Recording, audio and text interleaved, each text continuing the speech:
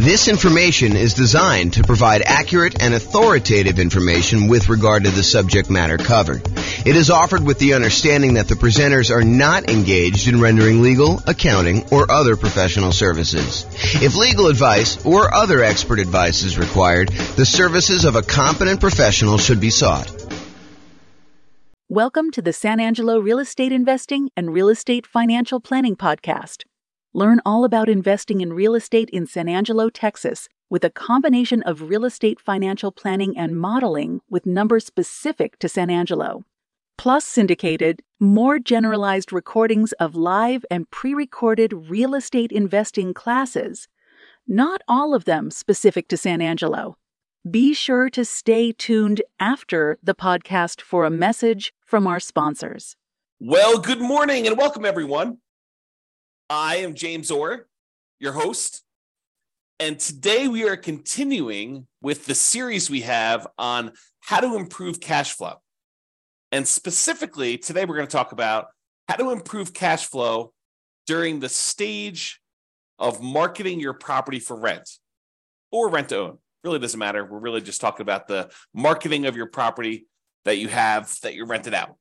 So if you've kind of been to some of the previous classes on this topic, we've kind of broken out the how to improve cash flow into several stages. So for example, we have a stage for when you're searching to buy a new rental property. And we've covered that one already. We went over all the different strategies when you're searching to buy a property. Then we have a stage where you're financing the property. You found the property now, you're about to go put financing on it, and you're thinking about all the different ways that you might be able to improve cash flow on your rental property while you're financing it. And that's actually the largest group. It has the most number of different strategies for improving cash flow is the financing section. Then we've covered the section on how to improve cash flow when you're thinking about which real estate investing strategy to use, whether you're doing a lease option or doing house hacking or nomad or niching down to focus on a specific type of clientele or whatever you're doing there. And then we've covered this section on how to improve rental property cash flow when you improve the property, when you could do things to the property itself. Today, we're covering how to improve rental property cash flow when marketing the property. And then we have two other sections that we've yet to cover, and that is how to improve cash flow for properties that you already own, and then how do you improve cash flow on properties that you're currently renting out.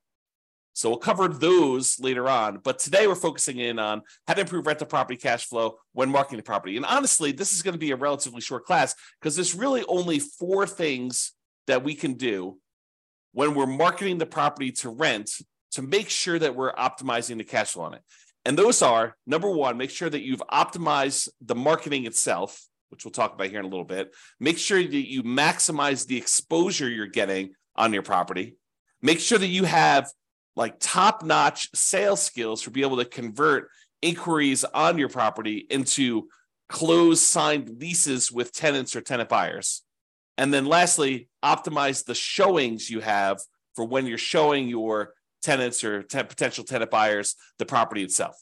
Okay, so let's start off, and it's really not that much to cover. I think a lot of these are going to be obvious, but I wanted to make sure we cover them so that we could be comprehensive because there's about 88 different strategies that we use in order to improve cash flow. Some of them are really obscure and a lot of people are not going to be thinking about them. And then some of them are really, really obvious in your face, but I want to tell you about them in case maybe they're not obvious to you, or maybe you've not thought about them, or maybe you are, you're about to rent your property or you're about to go buy another rental property and you're thinking about the different discrete stages and you're not thinking about these things in advance when you could be preparing for it. For example, maybe you need to do some prep into improving your sales skills, and you should do that early on so that you're not overwhelmed trying to close on a property and get the property marketed and rented and all that other stuff. And you're also thinking, man, I should probably learn how to, become a better salesperson to be able to, get the tenant or tenant buyer in this property converted into an actual signed lease and a profitable rental. So let's talk about this. So optimizing your marketing. And this is really about things like, do you have professional grade photos? I've taught classes before where I show the photos that some people are using on their rentals versus someone who has professional photos.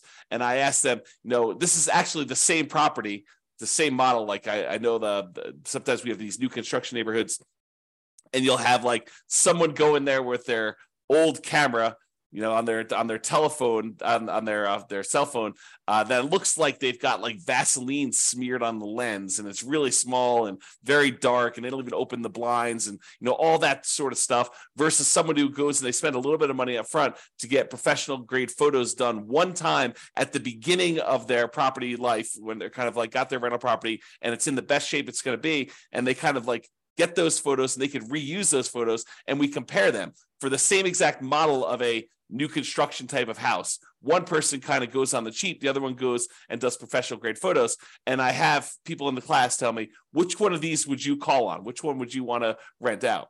And it's really, really obvious. And sometimes there's not that obvious, but for someone who does a really good job and gets these professional grade photos and gets these things done, they use the right lenses, the fisheye lens to kind of make things look bigger, and kind of you could see the whole room versus you're standing in the corner with your phone all the way back and trying to get that done. That doesn't show nearly as well. So, optimizing your marketing includes things like getting professional grade photos done. Maybe you decide it's worthwhile to get a 3D tour done.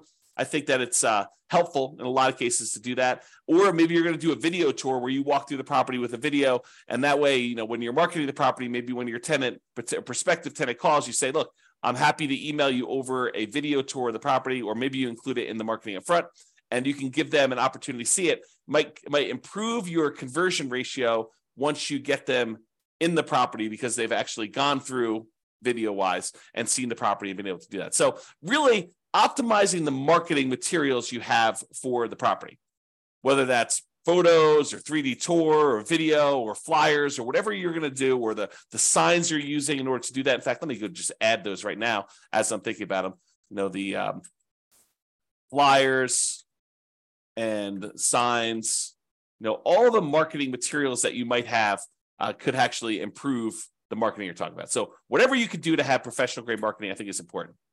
The next one on our list here is maximizing exposure. Am I maximizing the exposure of the property when marketing for tenants? We're going to start 60 days early, at least, in order to try to find the next tenant when we've got a property that's already in existence. It's hard to do that when you're buying a property and you're closing on it and you've only got a limited amount of time to do that, and you may or may not have the rights to be able to market the property while the property is under contract, especially if there's a seller in there with their seller's personal property, or the tenants in there, and they definitely don't want you marketing their property with that, although maybe the tenant's not moving out, maybe you're taking over the property that way. But there's lots of variations. So it's really hard to be marketing a property when you just buy it in advance. So you're going to have a little bit of exposure. But most of the time, if you've got a tenant in there and your lease says that you have the right to start marketing the property early, we're going to be asking the tenant whether they're planning on renewing and telling them the renewal rate, somewhere about 90 days at least in advance of their lease expiring. And then we're going to tell them, hey, look, if you don't tell us by this date, then we're going to start marketing the property to find a replacement tenant. And so you're going to be starting marketing the property at least 60 days early. So you're going to start 60 days early to do that. So when you start 60 days early, a lot of times we start at like a premium rent to kind of test to see what we can get in the marketplace. Well, if you're going to do these things like start really, really early and you're going to start at this premium rent, you have to be maximizing the exposure that you're doing to market this property, which means advertising in all the places that tenants are looking in your marketplace. I'm not going to name specific ones because they may change over time. But I mean, I'll name some of the obvious ones, like places like the Zillow rental marketplace, places like Craigslist, putting yard signs in the yard, doing directional signs leading up to the property, all the like very traditional things that you should be doing. But there probably are other maybe local ones or local solutions that you should be considering. So you got to be talking to other real estate investors and finding out where they're marketing, or look at where other people are marketing. If maybe they're doing Facebook or something like that. Be in all the places where the tenants are looking. Maximize your exposure with your marketing. That is going to be a key to helping you get the rents that you're trying to get. So if we're starting 60 days early and we're starting at this slightly higher than what we might even think we might be able to get, like the top end of the rent range, because rents aren't exact, right? Rents are not like this property will automatically rent for $2,000 a month. No, there's a range. Maybe, at the wrong time of year, you're at $1,800 a month. If you're trying to rent this property, right between Thanksgiving and Christmas, in a lot of markets, that's not an ideal time to try to find a tenant. Not a lot of people want to be moving between Thanksgiving and Christmas, especially if there's inclement weather where you live, right? Or thinking about you're trying to do it between Christmas and New Year's. Your tenant moves out the week before Christmas, you get the property back. By the time you get everything ready to go, it's like the day after Christmas. You're like, okay, now I'm going to put the property up for rent. Probably not getting top of the market rent during that week. You're trying to fill your property right away. You might be waiting a little while if you've got a property that's priced pretty high, trying to do that.